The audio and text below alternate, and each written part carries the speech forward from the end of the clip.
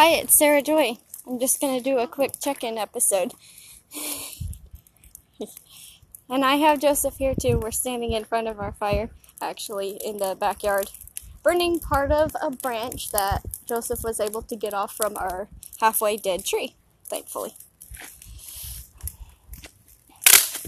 And I know I was a little slow about getting this episode out this week, so that's why I'm just doing a check-in episode. I'm actually going to do an episode about all my spices in my kitchen and the reasons why I use them and how they actually help your health more than just tasting your food. So I'll be doing that next week. And I suppose we'll have to see you next week.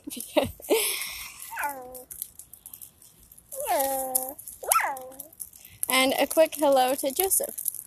Hi, I'm Joseph. I'm Sarah's wife. I did an episode with her earlier about what I think about her podcast. And like I said then, it was a really good idea. And I still think the same thing. And I think also along the same line that spices in each one, they're good for different parts of your health, you know.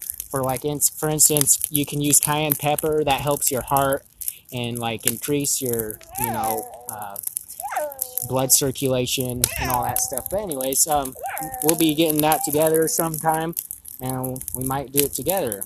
We'll hope to see you then.